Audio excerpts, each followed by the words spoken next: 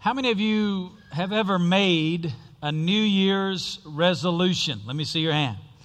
You've made a New Year's resolution at some point. How many of you made one this year, right?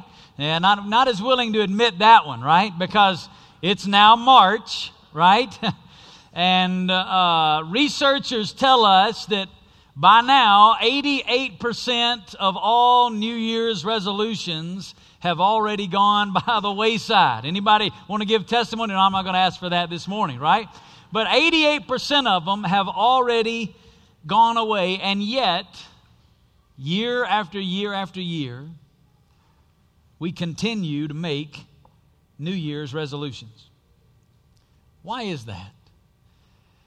There's one blog by what's called the World of Psychology, and in that blog, a writer writes and says the reason we make them is because of the allure of starting from scratch. The beginning of the year offers a fresh start, a clean slate. Another writer said it's the possibility of transformation that is the essence of hope. We want to change. We want a fresh start. We long for a clean slate. The opportunity to be made new. I'm reading a book right now that I've actually read a number of years ago, but I'm reading it again. It's a book by a man named John Ortberg. The book, really, the title says it all. The Life You've Always Wanted. And in that book, John Ortberg describes a moment in his day. And I want to read you a little excerpt because I could really identify with him, and I think many of us today will be able to identify with what he says here.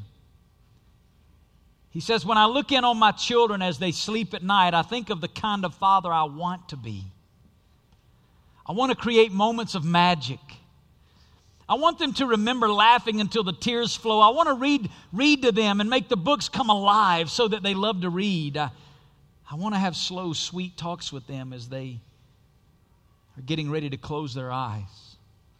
I want to sing them awake in the morning. I want to chase fireflies with them and teach them to play tennis and have food fights and hold them and pray for them in a way that makes them feel cherished. I look in on them as they sleep at night, and then I remember how the day really went. I remember how they were trapped in a fight over checkers, and I walked out of the room because I didn't want to spend the energy needed to teach them how to resolve conflict.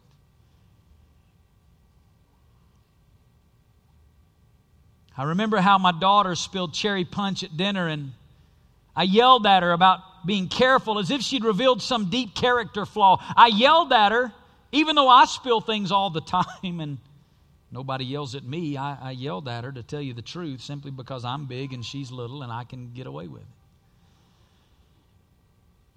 And then I saw that look of hurt and confusion in her eyes, and I knew there was a tiny wound on her heart that I'd put there, and I wished I could take those 60 seconds back. I remember how at night I didn't have slow, sweet talks, but merely rushed the children to bed so I could have more time for myself. I'm disappointed.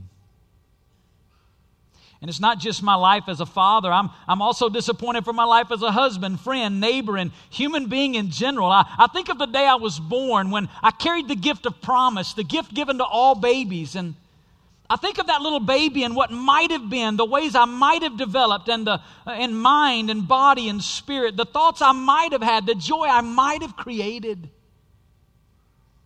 Where does this disappointment come from, he writes. A common answer in our day is that it's a lack of self-esteem, a failure to accept oneself. That may be part of the answer, but it is not the whole of it, not by a long shot. The older and wiser answer is that the feeling of disappointment is not the problem. It's a reflection of a deeper problem. My failure to be the person God had in mind when He created me.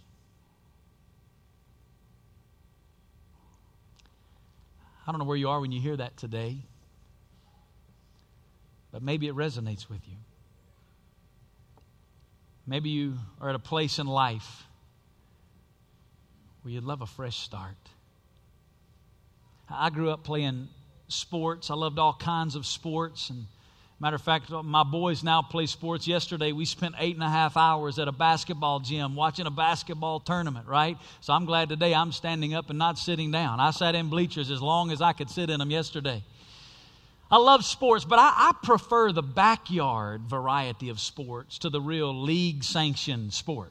And the reason I prefer the backyard variety of sport is because there's a magical phrase in the backyard variety of sport that doesn't exist in league-sanctioned sports. You know what the magical phrase is in backyard sports that I love? Do-over. That's awesome, right? I mean, it's the bottom of the ninth, you strike out, do-over. The last second of the game, you take the shot, you don't even hit the goal, do-over. You ever wished in life, do-over? Maybe it just hadn't turned out the way you thought it would.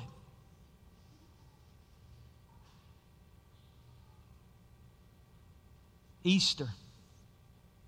Easter is about some incredibly good news. Let me tell you what the good news is. God has made a way for you and I to be made new. God has made a way. God has made it possible for us to be made new. Let me show it to you in the Bible. If you have your Bible, I want you to open it to 2 Corinthians chapter 5, verse 17. 2 Corinthians chapter 5, verse 17. Paul is writing about this very idea right here in this verse. We're going to put it up on the screen if you don't have a Bible with you this morning. Listen what it says. Therefore, if anyone is in Christ, he is a new creature. The old things passed away. Behold, new things have come. What a great promise. One of the things that I love to do when I read the New Testament, when I study the Bible, is I love to read it in a lot of different English translations. The Bible, the Old Testament, was originally written in Hebrew and Aramaic. The New Testament, originally written in Koine Greek. What we have today, we have the translation of God's Word into our language, and it's the Word of God for us. But we have many good, solid English translations of those original manuscripts. And one of the ones that I love to read in the New Testament in particular is by a great Greek scholar named J.B. Phillips. You may have never heard of J.B. Phillips, but his translation, the Phillips translation of the New Testament, is one of the absolute best translations. It's hard to find, but I want to put 2 Corinthians 5:17 up on the screen in J.B. Phillips translation, and I want us to all read it out loud together. You ready? 1, 2, 3. For if any man is in Christ, he becomes a new person altogether. The past is finished and gone. Everything has become fresh and new. That's worth saying amen about right there. Amen? I mean, if I don't add anything else to it, that is worth coming for. We have the opportunity in Christ to be made new. Now, what I want to do in the time I have left is I want to ask and answer 3 questions about this idea of being made new, and then we'll be finished. Here's the first one. Why? Why does a person need to be made new? Now, maybe you're here this morning and you would say, Pastor, there's some things in my life that hadn't turned out exactly the way I wanted them to be, but I mean, I'm not a totally horrible person. I haven't robbed a bank this week, or I didn't steal a car on the way to church just to get here this morning. I hadn't killed anybody, right? I'm not a terrible person. Why do I need to be made new? I want to show you 3 reasons from the Bible why every one of us need to be made new. Every human being needs to be made new. Here's the first one. We are all born with the same problem. We're all born with the same problem. The Bible teaches us that God created us to live life in the context of a relationship with Himself. God made us to live in fellowship with Him. Here's what that means. You and I will never experience the fullness of life. You and I will never experience all the satisfaction and contentment that we desire in life apart from a relationship with God. God created life. God knows best how life is designed to work. It wasn't man's idea. It was God's idea. And God designed us to live our lives in the context of a relationship with Himself. Now, here's what the world says, and here's how deceitful the enemy is. The enemy says, oh, if you give your life to Jesus, if you become a Christian, if you get involved in that faith stuff, you got to give up really living. You got to give up life. But the reality is, according to the Bible, God made us to know Him and to love Him and to be loved by Him. And until we have a relationship with God, we'll never be satisfied. And that's why every human being seeks to fill that emptiness on the inside. That longing that says there's got to be more to life than what I'm living. Now, we try to fill it with all kinds of different stuff, but let me tell you what it is. It's a God-shaped vacuum. We've been created for fellowship with God, and until we enjoy fellowship with God, we will never experience life as it was meant to be lived. Now, the problem is, we all come into this world. We're born without the ability to have a relationship with God. You say, well, that's messed up. And you're absolutely right. Pastor, didn't you just say that we were created to live our life in a relationship with God, and yet we're all born into this world without the ability to have a relationship with God? The very reason we were created, we come into this world and we can't have that? How did it get like that? Well, I'm so glad you asked this morning. You have to go all the way back to the beginning, the book of Genesis. In the book of Genesis, we read where God created human beings. The very first two human beings ever on planet Earth were Adam and Eve. God placed them as husband and wife in the Garden of Eden. And the Garden of Eden was a symbol of man's perfect relationship with God. We don't know how long they were there.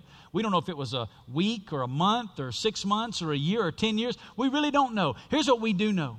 As long as Adam and Eve were in the Garden of Eden, the Bible teaches us that they enjoyed a fellowship relationship with God. Every day God would come into what the Bible calls the cool of the day. He would come and He would fellowship with Adam and Eve, and they would spend time in fellowship with God. And then they enjoyed life and dominion over all of creation, everything that God had given them. But God spoke something to them. Look at the screen, Genesis chapter 2, verse 16. Listen what the Bible says. Then the Lord God commanded the man, saying, from any tree of the garden you may eat freely, but from the tree of the knowledge of good and evil you shall not eat, for in the day you eat from it you will surely, say it out loud, die. Sounds simple enough, right? Here's the world I've made. Here's this garden that's plush. I've created it for you. I've created you to live in fellowship with me. You've got dominion over everything on planet Earth. The earth is a box for you to enjoy. God says the only thing that is off limits, don't eat of the tree of the knowledge of good and evil, because in the day you eat of it, you will surely, say it out loud again, die. Genesis chapter 3, listen what the Bible says in verse 6. When the woman saw that the tree was good for food, that it was a delight to the eyes, and that the tree was desirable to make one wise, she took from its fruit and what? Ate. And ever since then, for centuries and centuries, you women have gotten a bad rap, right? I know some of you husbands, you nudged your wife as soon as I read that and said, see, there, it's all your fault. Well, would you read the rest of it? And she gave also to her husband, say it out loud, with her. You get the picture now, right? Oh, honey, looks good to me. Go ahead.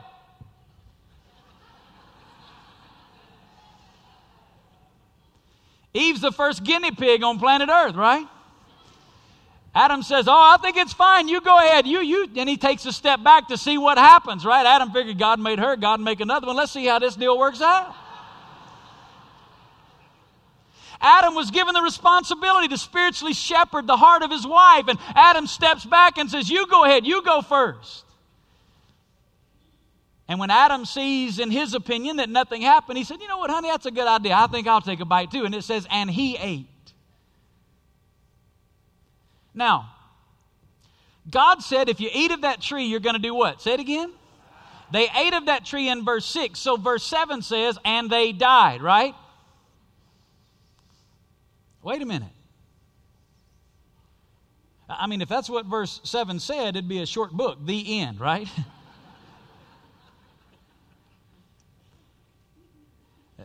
They did die. They died spiritually. Here's what that means. They lost the ability to have a relationship with God. You say, how do you know that? Because guess what happened in verse 7 and 8? In verse 7 and 8, God came into the garden to meet with Adam and Eve. And what does the Bible say they did? It says they hid themselves from the presence of God. They'd never done that before. They'd always been waiting on God. They'd always enjoyed sweet fellowship with God. But now they've died spiritually. They lost the ability to have a relationship with God. And the Bible says Adam and Eve hid themselves from the presence of God. At the end of chapter 3, listen what the Bible says. Therefore the Lord God sent him out from the Garden of Eden to cultivate the ground from which he was taken. So he drove the man out. What was the Garden of Eden? It was the symbol of man's perfect relationship with God. Here we find God banishing Adam and Eve from the Garden of Eden. Why? Because they died spiritually. They lost the ability to have a relationship with God. The Bible says he drove the man out. And at the east of the Garden of Eden, he stationed the cherubim and the flaming sword, which turned every direction to guard the way to the tree of life. In the Garden of Eden, Adam and Eve died, and they lost the ability to have a relationship with God. You say, Pastor, it's a great story. It's 2013. What does that have to do with me today? Ever since Adam, every human being that's been born has been born in Adam, the Bible says, meaning we come into this world dead to a relationship with God.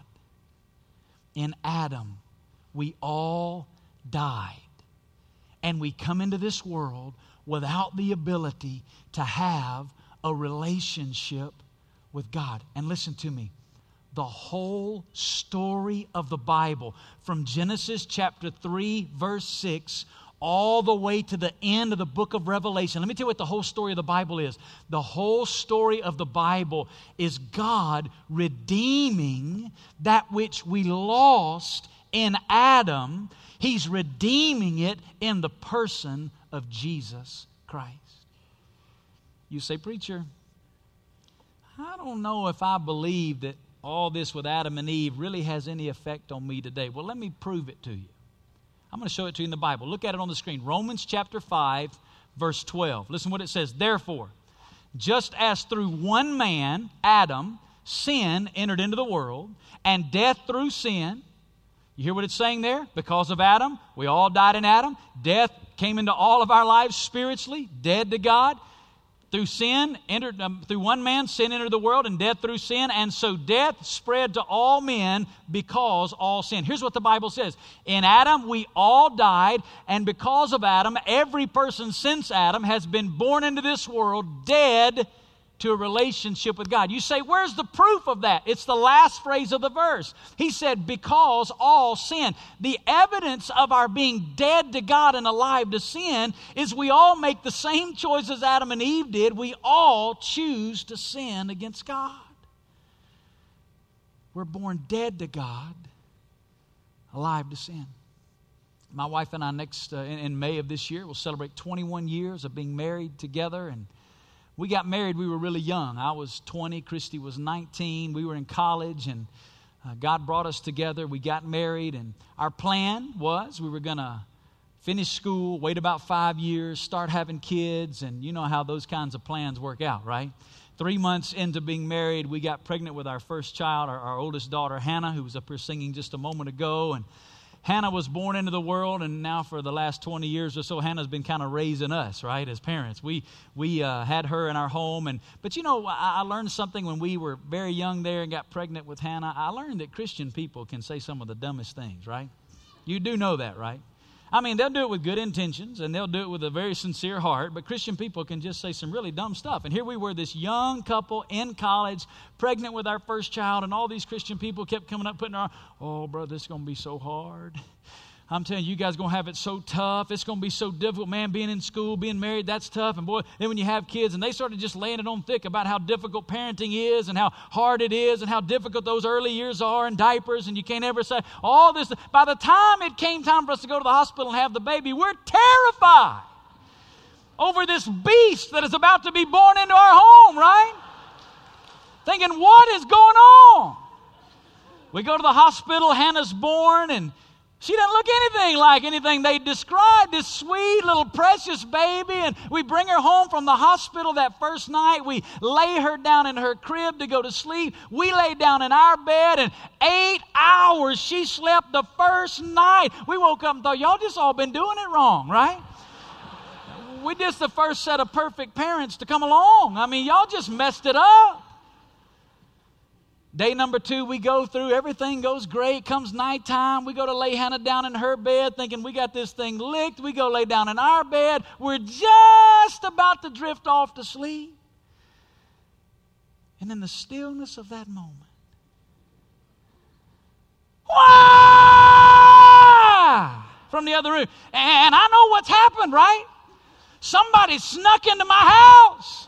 Somebody has gone into that nursery and they have Hannah by the throat and they are literally squeezing the life out of this baby. So with all the protective instinct of a new dad, I jump up in the darkness. I run through the bedroom. I flip on the light in the nursery. I scoop her up out of the bed screaming, and she looks at me and says, ah. You know what Hannah did? She lied.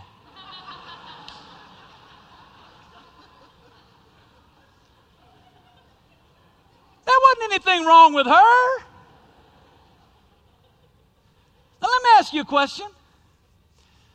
Who taught that baby how to lie?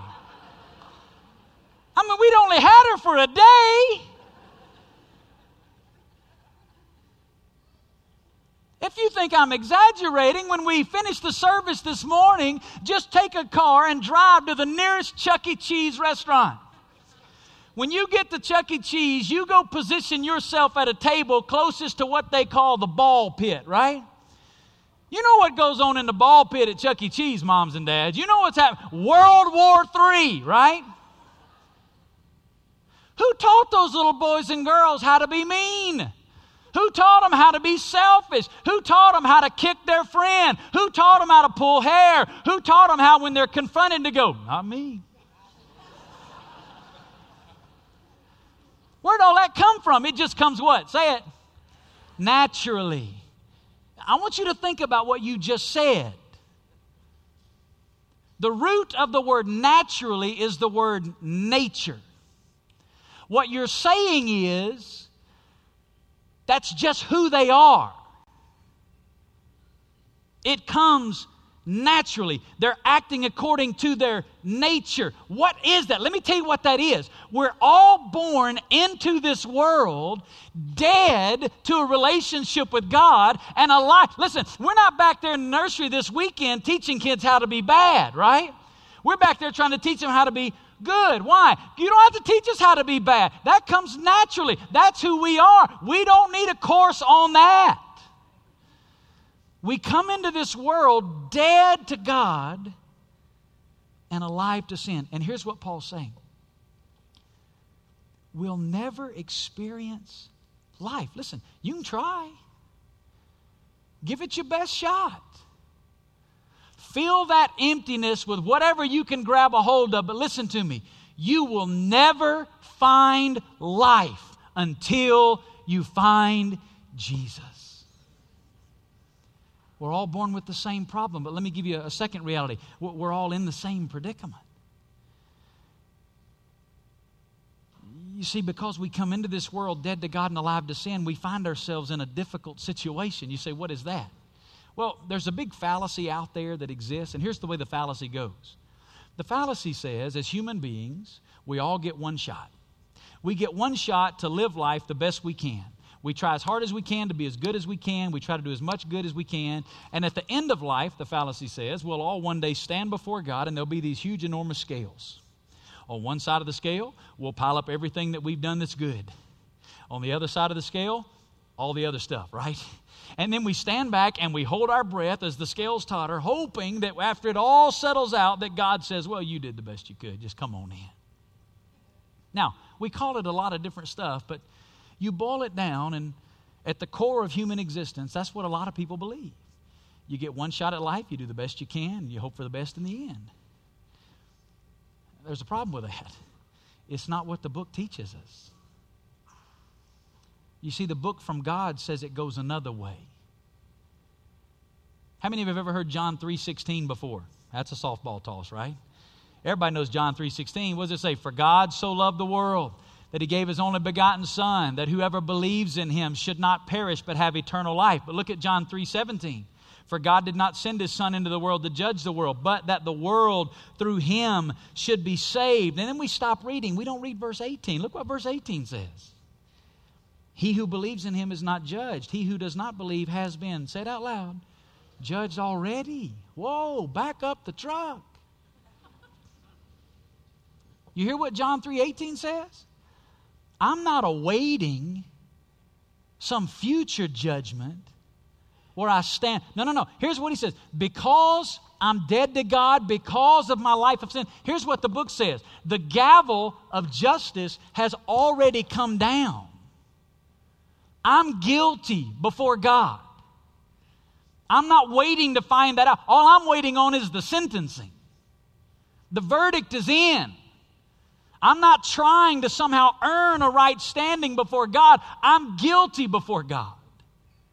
The Bible says we've already been judged. And that leads me to the third of these three reasons we all need to be made new. We're all facing the same penalty.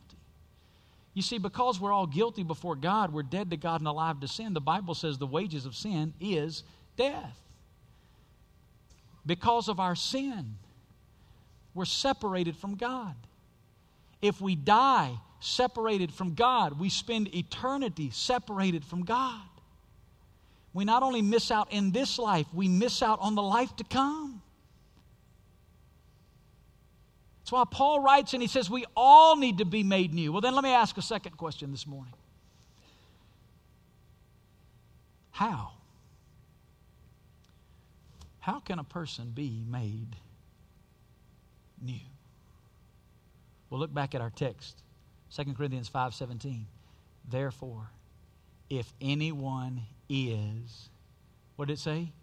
In Christ.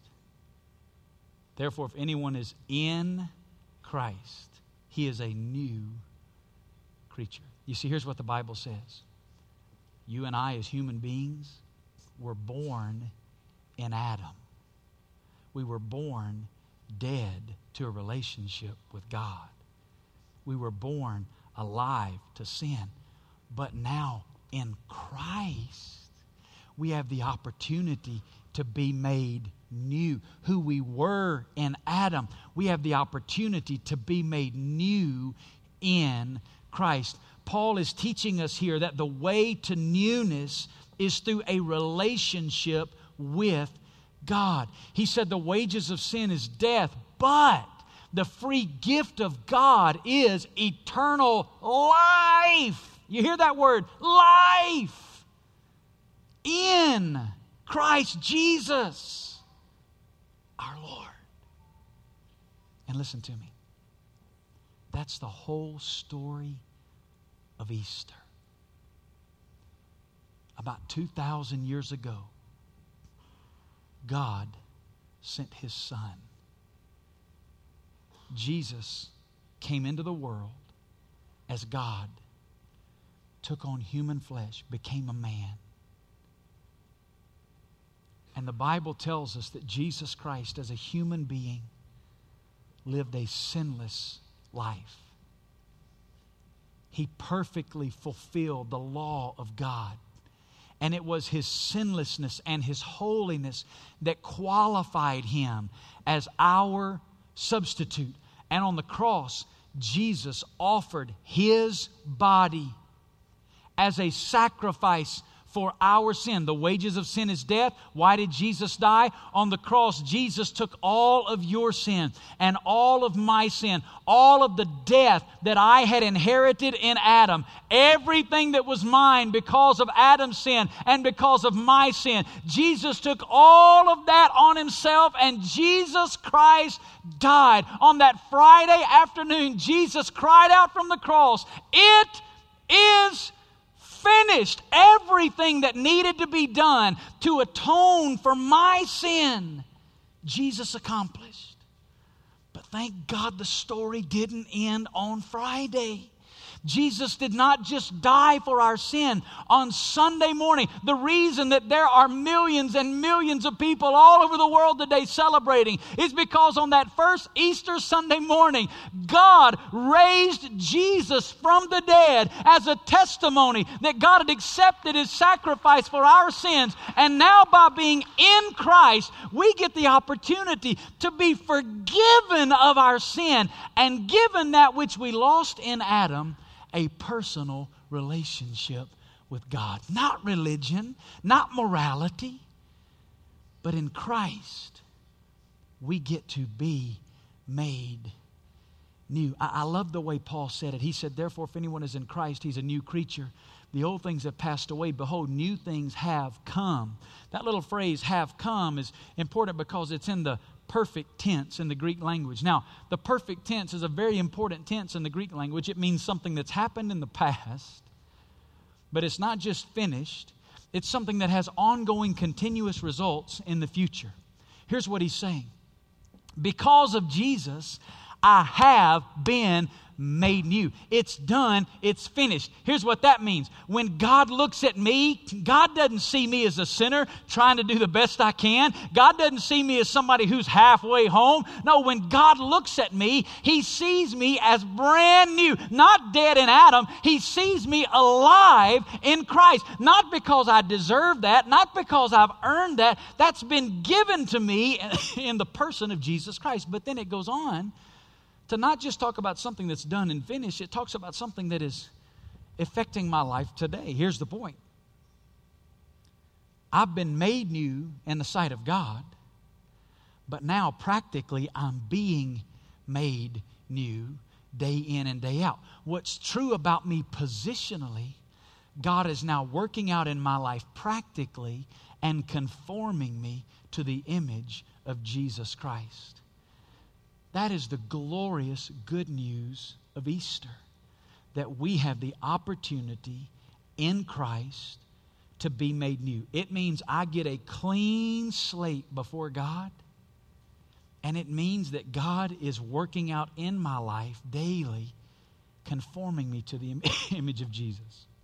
But then there's one last question I want to ask and answer, and we'll be finished. Who? Who can be made new? I know what some of you are thinking this morning. Pastor, I appreciate what you're saying there, but preacher, you don't know who I am. You don't know some of the stuff I've done in my life. You don't know how dark my journey has been. I know, preacher, for some folks they can be forgiven, but preacher, you don't know who you're talking to. Well, you're right, I don't. But let me show you the verse again. Therefore, if anyone, say that word out loud, anyone is in Christ. Let me ask you a question. Are you anyone? We're all anyone. I want to close by reading you a verse of Scripture. It's in 1 Corinthians chapter 6. Now, in 1 Corinthians chapter 6, Paul is writing to a group of Christians. And I want you to listen to what he says. 1 Corinthians chapter 6, verse 9. We're going to put it up on the screen. Here's what he said. Or do you not know that the unrighteous will not inherit the kingdom of God? Do not be deceived, neither fornicators, nor idolaters, nor adulterers, nor effeminate, nor homosexuals, nor thieves, nor the covetous, nor drunkards, nor revilers, nor swindlers will inherit the kingdom of God. I know what you're thinking. Pastor, I told you. I don't have a shot. That's my list.